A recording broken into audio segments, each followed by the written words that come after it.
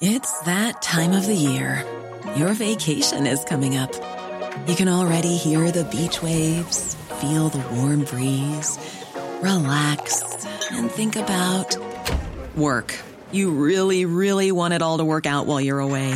Monday.com gives you and the team that peace of mind. When all work is on one platform and everyone's in sync, things just flow. Wherever you are, tap the banner to go to Monday.com.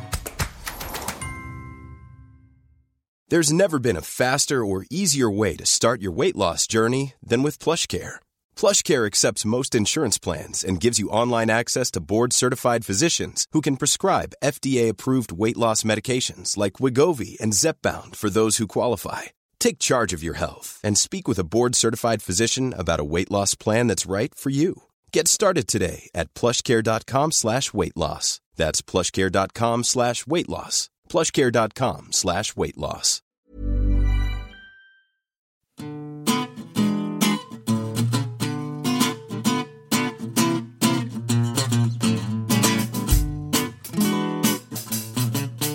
Welcome to this week's New Statesman podcast. I'm Patrick McGuire, and this week I'm joined by my colleagues Stephen Bush, Anoosh Chikelian and Alva Ray to discuss what does a leaked report into factionalism at the Labour Party HQ mean for Keir Starmer, and you ask us what we're reading and what we're not during lockdown.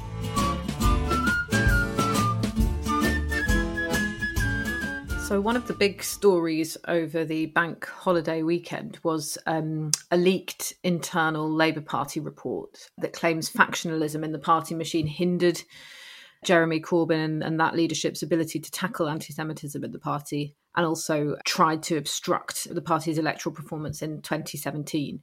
Now, this is an 860-page document, and while it's been confirmed that it is a genuine draft document, it's unclear who actually commissioned it, who it was written by, what it was for. Sky reported that party lawyers have said that they wouldn't be submitting it to the Equality and Human Rights Commission, which is, of course, investigating anti-Semitism in the Labour Party at the moment, but we don't even know if it was for that purpose either. So what were your first thoughts when you had sight of the report in the journalistic parlance, Stephen?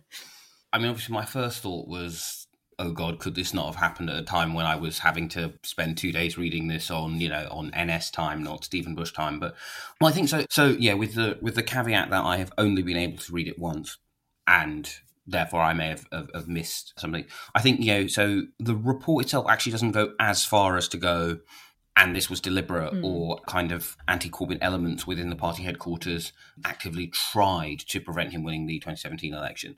That is a conclusion that is being made for it rather than in the report itself. But it essentially is a kind of a report prepared for reasons unknown, which in of itself has triggered another report, independent investigation that will be commissioned but not run by the new leader and deputy leader, which will cover three things. One, the specific allegations about the party and how it operates in the report, which include a variety of purported to be statements that are not, they very much are not in accordance with the values and aims of the party and are not professional. So there's kind of that pillar. Pillar two is, the circumstances of its commissioning, who it was written by. Among other things, the report does not redact the personal details of the people who made complaints, and the leaking, which has compounded that problem of them not being made private, because those things are now sort of semi-freely circulating online, although I would imagine that the legal processes around information protection will take care of that aspect fairly swiftly. So I guess my kind of main thinking about it, and the annoying thing is whenever I get a document of any length, I prefer to be able to read it cold, rather than in this situation having had it leaked to you in a kind of like, well, seeing as everyone else has got it kind of way. Yeah. Which meant that I didn't come to it sort of, in a kind of like, what's it? But I broadly think that Adam Wagner, the lawyer, suggesting it may actually have been planned as an EHRC submission because it has a structure like that and does very much speak to some of the terms. The report sort of explicitly tries to do one thing, which is broadly to say that from 2015 to 2017, when the party headquarters was still in the hold of Corbyn skeptics, in which, the kind of majority of people, I think it's fair to say you describe them as kind of right Brownites, so people whose first preference in 2010 was to vote for Ed Balls, whose second preference was to vote for David Miliband, and whose very, very, very distant third and fourth preference was for Andy Burnham and Ed Miliband, and who, very pointedly would have put a fifth placed point by Diane Abbott. So very much that was the sort of politics of the office in 2015. And the argument that the report sort of seeks to make is, look, the central problem here was factionalism in the office, and intense opposition to the leader made us dysfunctional for the first 2 years. But when Jenny Formby became General Secretary of the Labour Party, things vastly improved. And I think it does a much better job of, obviously its content is fiercely contended and will, of course, all be probed by this second independent report. I think it does a much stronger job of it does a much stronger job of advancing the first point than it does the 2018, the problem after then was just dysfunctionality case, not least. I mean, in many ways, right, the problem the report has with advancing that argument is the very existence of an unredacted report in which the party marks its own homework, when the one specific and repeated demand of the various community organisations has been for the party to stop doing in its own sort of homework checking on this issue, underlines that it sort of fails to make that case for itself. But the kind of significant political thing, I think, is that it, in an odd way, right, in terms of those of us who have been kind of trying to work out who Keir Starmer is and what he's really about, in an odd way, right, I think what this report has done is it has semi-made that choice for him, right? So the question before Starmer was going to be, when you say you want to professionalise the party, do you mean genuine professionalism, kind of the party staff behaving, being perhaps more ecumenical, an end to the kind of culture of fix that was prevalent even, just after 2019 intake about many of their selections, even in Corbyn's period of internal hegemony? Does he actually mean away with all that, or does he mean let's bring some old faces back, or let's do that, but do it with different people on the old levers? Now, I suspect, and of course all of this pens the genuinely independent inquiry into the report, but I suspect that one of the consequences of this report is it makes that decision for him, if that makes sense. And I guess that was my sort of overwhelming impression of it, right? Then partly because, I had this slightly weird thing, and the second I finished reading it was the moment that the kind of press release about the independent inquiry came through. So that obviously slightly coloured my impression of it. But I kind of thought, oh, well, in an odd way, the decision on this Keir and Angela have made their decision on this, which is basically to go, well, we think we have a job of work cleaning up the institutions and practices, and then that problem does not just start in September 2015. But in an odd way, I think the significant thing is it kind of means that we won't ever fully be able to look back on the decisions they made in terms of personnel and go, that was what this project was really about, because I think some of those decisions have been taken out of his hands. The point you make about party unity is interesting in how one defines it, because if we look from the other end of the telescope, there was a live question before this kicked off, which is, surely the left of the Labour Party, be they at the grassroots or in Parliament, are divided. They don't share a diagnosis of how the 29 leadership result happened. Indeed, some of them are quite happy about it, and they lacked a point of unity around which to coalesce. And if you look at the reaction from the campaign group and others on the left of the party, from Momentum and similar, it's clear that this has given them a lightning rod for discontent and a narrative that the left of the party hitherto lacked. And in a way, it has perversely empowered that wing of the party. So Keir Starmer is going to have to deal with that, and that further constrains, as you say, his capacity to reshape the party in his own image rather than genuinely seek to unite its vociferous coalition. He will, as you say, genuinely circumstances have constrained his options there. So it's not a great inheritance for any leader. But conversely, surely if his intention was genuinely to do that, and there is a school of thought that says it was, such are his politics, then being seen not to bring back old faces, if the inquiry means he is unable to do that, is, a cheap way of making political hay out of this, if that's not too crass a way of thinking about it. Because if his intention wasn't to reappoint old faces, well, if he's seen not to do that now, he might get more credit for doing so. I don't know. Yeah, I think I was going to disagree with your conclusion slightly, and then I think actually that caveat is entirely the right one, right?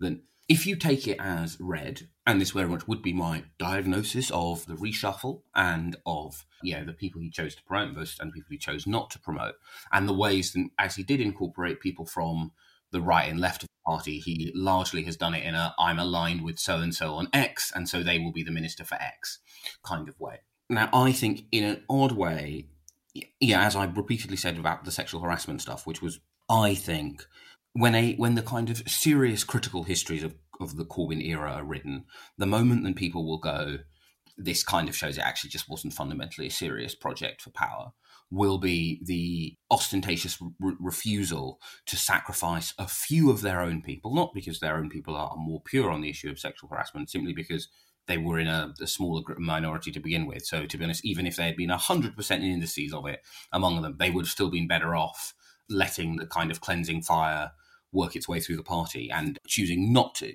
And I kind of think in many ways, right, like professionalizing a political party is like that, right? Like even if at the end of it you've lost some of your own allies directly, you're still in a stronger position anyway.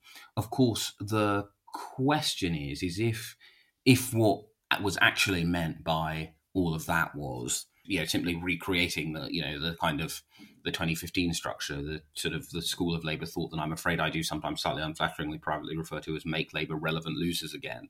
Yeah, I think that this has closed that path, I suspect. However, if that's not the path Keir wants to go down, I think it actually gives him this sort of, I was about to say headwind, but I think that might be the reverse. Backwind, whatever it is, a headwind, a tailwind. I think it's a tailwind. It's given a tailwind to that, if that is who the real Starmer is. Yeah, for instance, if he didn't want to appoint a certain person named in that report as General Secretary, he can now say, well, nobody named in that report is going to be my General Secretary, while knowing he wasn't going to do that anyway.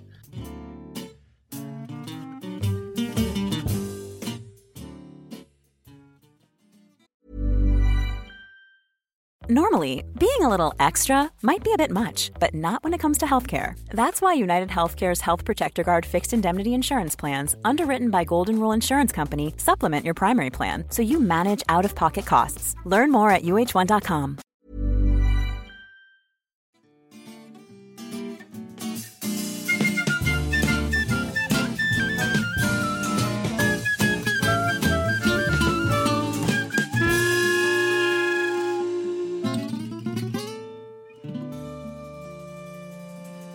And now it's time for a section we like to call You Ask Us. Oh, so the question, so actually I'm going to cheat and smush together two questions, which are, what are the podcasts and audiobooks and board games and video games are you enjoying during the lockdown? There's questions from sort of 2 and a bit people, and then some people have asked about 2 of those, some people have asked about 1 of those, but I just thought in general, the question is clearly like, what are we doing when we're not doing this in lockdown? So I don't know if this counts as a board game, but about a year ago, we bought a foosball table, and not just a small plastic children's foosball table, but a proper wooden one that we found on Facebook Marketplace. And it's really nice. Like, it's got the little metal players. It's actually the French mold of foosball tables. So Baby-Foot is the actual name of the game. And it's been a bit of an albatross since then because it's absolutely huge. And it just sits in the bedroom and gets in the way, and we just sort of like bruise ourselves while we're walking around it. But it has been an absolute godsend since this began, because all we do is just, if we're bored or we want something to distract us or we can't think of anything else to do, we jouer au Baby-Foot, and we're really, really good at it now. And I just, I feel like I might be able to play competitively after this period. But it's also really nice because it's something that I used to play, and there's a reason why I'm good at it, because I've got the muscle memory from when I used to play it as a child in Lebanon, because they have that sort of French legacy there where a classic evening of drinking and entertainment is to play foosball, and I used to play it with my dad and his friends, and they had these classic wooden French tables as well. So it's a nice little memory as well. Out of interest, why do you call it foosball? It's very. I'm just trying to say it. I know. I'm trying to sort of say what most people most people understand it as from Friends, which I think is where most people know it from. But okay. I don't actually call it that. I call it baby foot. Baby or table football. So I prefer baby foot. I'd forgotten that from my GCSE French. That literally brings back traumatic memories of French exchanges, being in pubs with Georges, having to play baby foot and being terrible at it. Well, you better never face me in a game, Alva, because I am better than Georges. What have you been up to, Stephen? It's one of those weird things where I keep saying, "Oh, I'm dealing with it fine," and then I look at what I'm reading, and it's just like, so clearly, at some like my current reading habits are clearly the sign of someone in like a deep level of emotional distress at some point, because I've been rereading the collected comic strips from Doctor Who magazine from 1996 to 2005, the best era of Doctor Who, in which the show was, it was just such a hipster douchebag opinion to hold as well. I was going to say the best era of the show when it was off the air. You know, Paul McGann, who'd played it in actually a very good made-for-TV movie, was the canonical Doctor, but because his adventures were entirely seen off screen, you had kind of like comic book artists and radio producers doing very interesting things within that kind of universe. But of course, the main reason why I've been reading those, I've been reading some of the old Eighth Doctor adventures. Of course, the main reason why I've been reading those is they remind me of a time in my sort of late childhood, early teens, when I was, not locked up inside. I keep allegedly saying that what I'm going to do is like read like Ducks Newburyport and The Mirror and the Light. I mean, The Mirror and the Light, which I consciously bought in a kind of, I'm going to be locked in my home soon, therefore I don't need to worry about carrying this on the tube, and I have not got around to it. I've really got into another like trends from like the mid-noughties, the video game Life is Strange, which I strongly recommend to anyone. It's kind of choice based, which means if like me you're deeply malcoordinated, you don't have to worry about like dying because you couldn't press X quickly in succession. But it's a really interesting like slice of life video game. But that is essentially what I am doing because I'm very much clearly not handling this weird period. Alva, what are you up to? So in a way, I don't know which of the weird hobbies and interests I've taken up to mention, because there are honestly so many. But like you, I feel like I'm handling everything fine, and I actually do just mainly feel very lucky that I'm in a reasonably nice situation to handle this virus. But I did spontaneously order a keyboard to pick up the piano again, having not played since I left for university. So I've been like, I'm really, really bad. Anytime I've gone traveling or been staying with people and they have a piano, it always comes up that I can play. And they always think I'm being modest when I say I'm really bad. And then I start playing and I'm terrible. So I'm really trying to work on it. I'm trying to find an online teacher because I'm really bad at, or like I'm very slow at reading the bass clef for my left hand. But that's the sort of the new hobby I'm trying to take up. Then also a very only child thing is that when I was growing up, my mum felt that it was very important for me to have a really good knowledge of old films. So a bit like you, Stephen, rewatching old films sort of takes me back to a nice point in childhood, but it's also a good education from my partner. So he had never seen Cinema Paradiso, which I think is the best film ever made. And we watched that together a few days ago. And we've been watching lots and lots of old black and white Hollywood films. But Cinema Paradiso, which isn't a Hollywood one, is the one I would absolutely recommend to anyone who hasn't seen it. It's just about a little boy who helps the projectionist in a local cinema in Sicily, and about the sort of the life in the village there. And there's just it's sort of hard, it's not really what it's about though. It's just the light and the warmth and the love of cinema and everything in it. It's just the most brilliant film ever. We've been watching that. I've also got a jigsaw on the go. I've got really into yoga and running. I'm running a book club with my friends. Did some baking. Yeah. Yeah, handling it great. Wow. How wholesome. Yeah. I feel so lazy in comparison. I suppose it's my turn. Very boring answer. I'm writing a book. I spend most of my free time doing that. When I'm not doing that, I don't know if it's the done thing to recommend podcasts on other podcasts, but I wait with bated breath all week for the new episode of a podcast called Quickly Kevin Will He Score to drop, which is a podcast about 90s football, which is very funny and good. If anyone listening to this podcast is in the middle of that particular Venn diagram, they sort of dredge up weird documentaries about 90s football and watch them and interview very notable and obscure figures. For instance, the latest episode is about Torquay United in the 90s, which is good value. But yeah, I mean, I've just got sort of like a graveyard of lockdown aspirations. I really wanted to rewatch a very slow and bucolic detective series from the 90s called Pie in the Sky, which the summer before I went to uni used to be on ITV3 all night, like back-to-back episodes. There are 40 episodes in total, I think. And I used to have this routine where I would watch, I don't know if anyone remembers The Valleys, which was MTV's South Wales remake of Jersey/Geordie Shore. So that would be on at midnight. I watched The Valleys at midnight, and then Geordie Shore would be on at 1. And then I watched Pie in the Sky like 2 till 4. So it was like really like sublime to the ridiculous. Anyway, the premise of Pie in the Sky is Richard Griffiths is like this maverick genius detective, despite being, morbidly obese. And his life's ambition is to retire to the countryside to run a restaurant called Pie in the Sky, which mainly specialised in pie. But on his last day, the police chief, who was so terrified of losing Richard Griffiths as his star detective, sort of staged an incident where Griffiths was sort of fingered for taking a bribe, even though that wasn't true. So he was sort of like, okay, you can retire on the basis that you work for me on a retainer.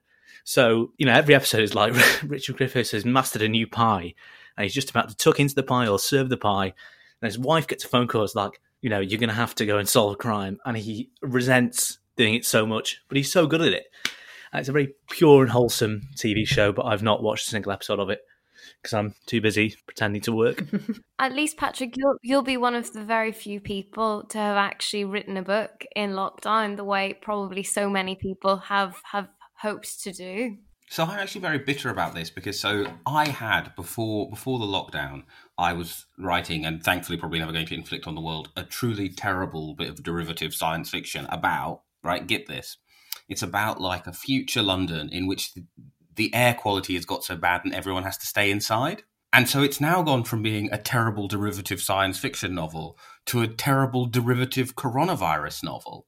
And so it's gone from being something which should definitely never be published to something which I'm now actively ashamed of, even though it's become so much worse as a result of this crisis. I would honestly love to read that. I bet there'll be a publisher listening who, want a piece of that.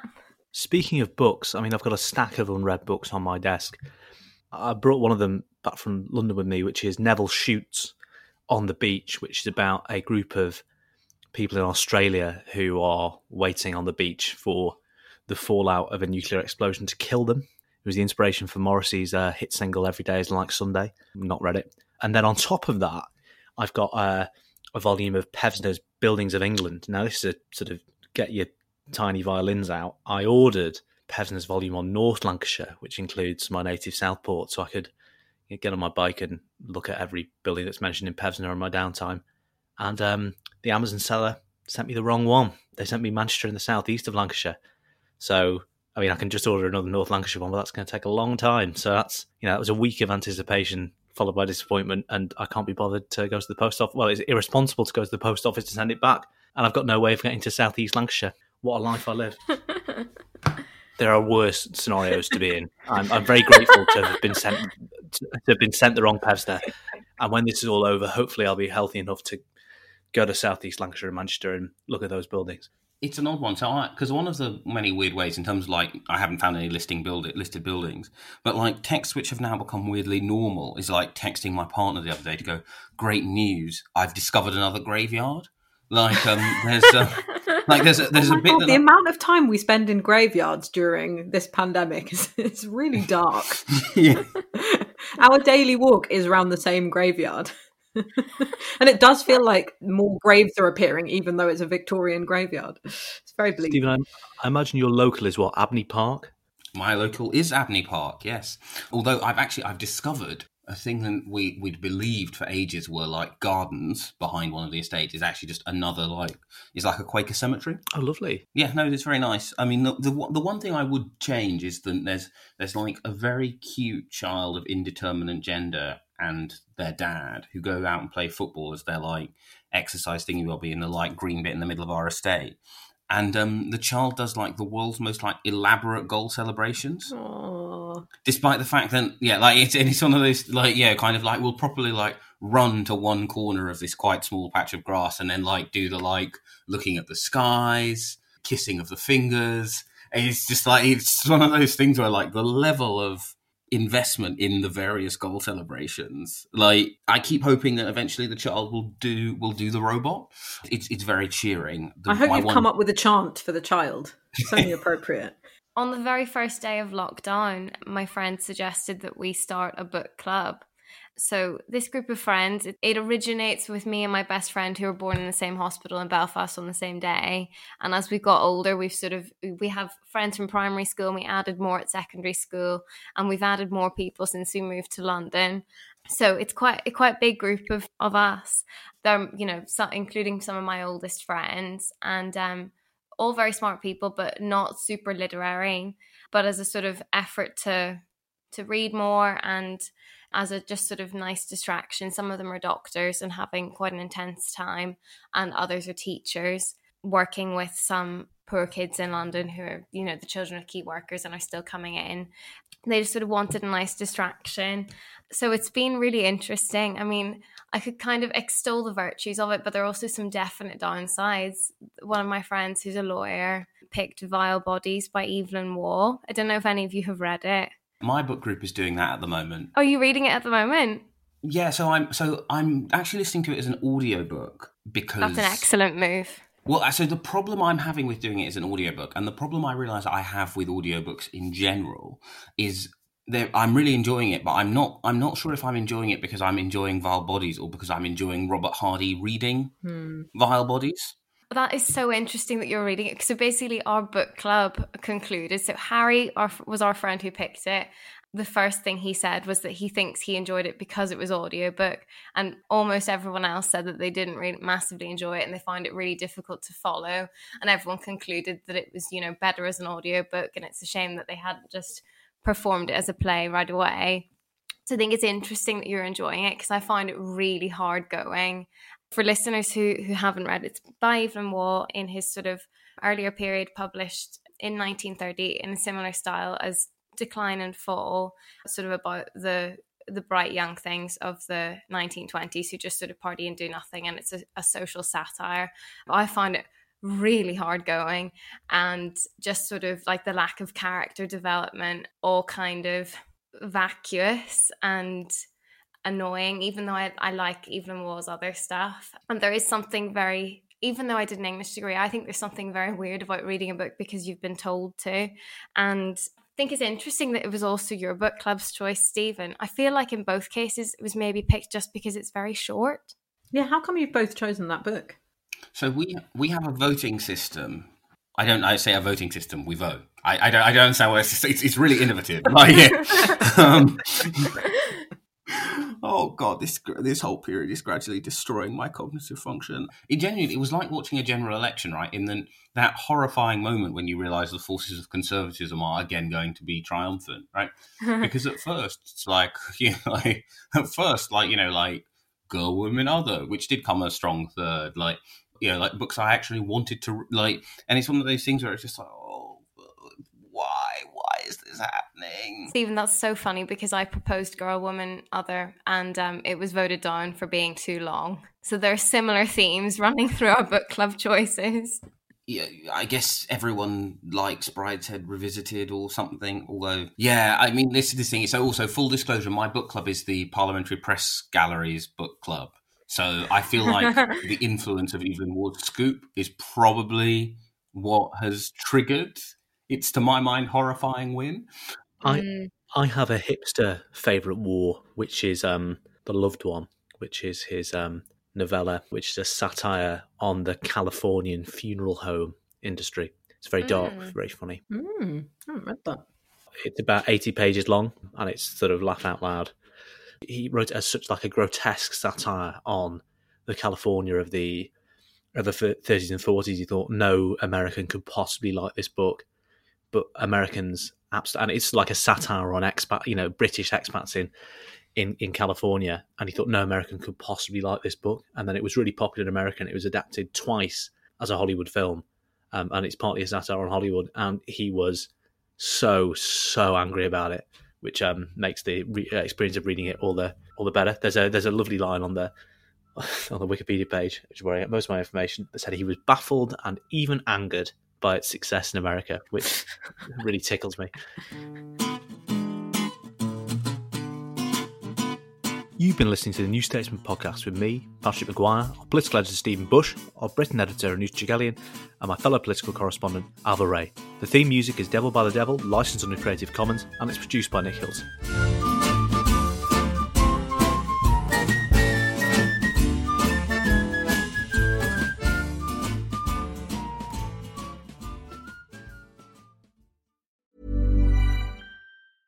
A lot can happen in the next 3 years. Like a chatbot may be your new best friend. But what won't change? Needing health insurance. United Healthcare Tri-Term Medical Plans are available for these changing times. Underwritten by Golden Rule Insurance Company, they offer budget-friendly, flexible coverage for people who are in between jobs or missed open enrollment. The plans last nearly 3 years in some states, with access to a nationwide network of doctors and hospitals. So for whatever tomorrow brings, United Healthcare Tri-Term Medical Plans may be for you. Learn more at uh1.com. Normally, being a little extra might be a bit much, but not when it comes to healthcare. That's why United Healthcare's Health Protector Guard fixed indemnity insurance plans, underwritten by Golden Rule Insurance Company, supplement your primary plan so you manage out-of-pocket costs. Learn more at uh1.com.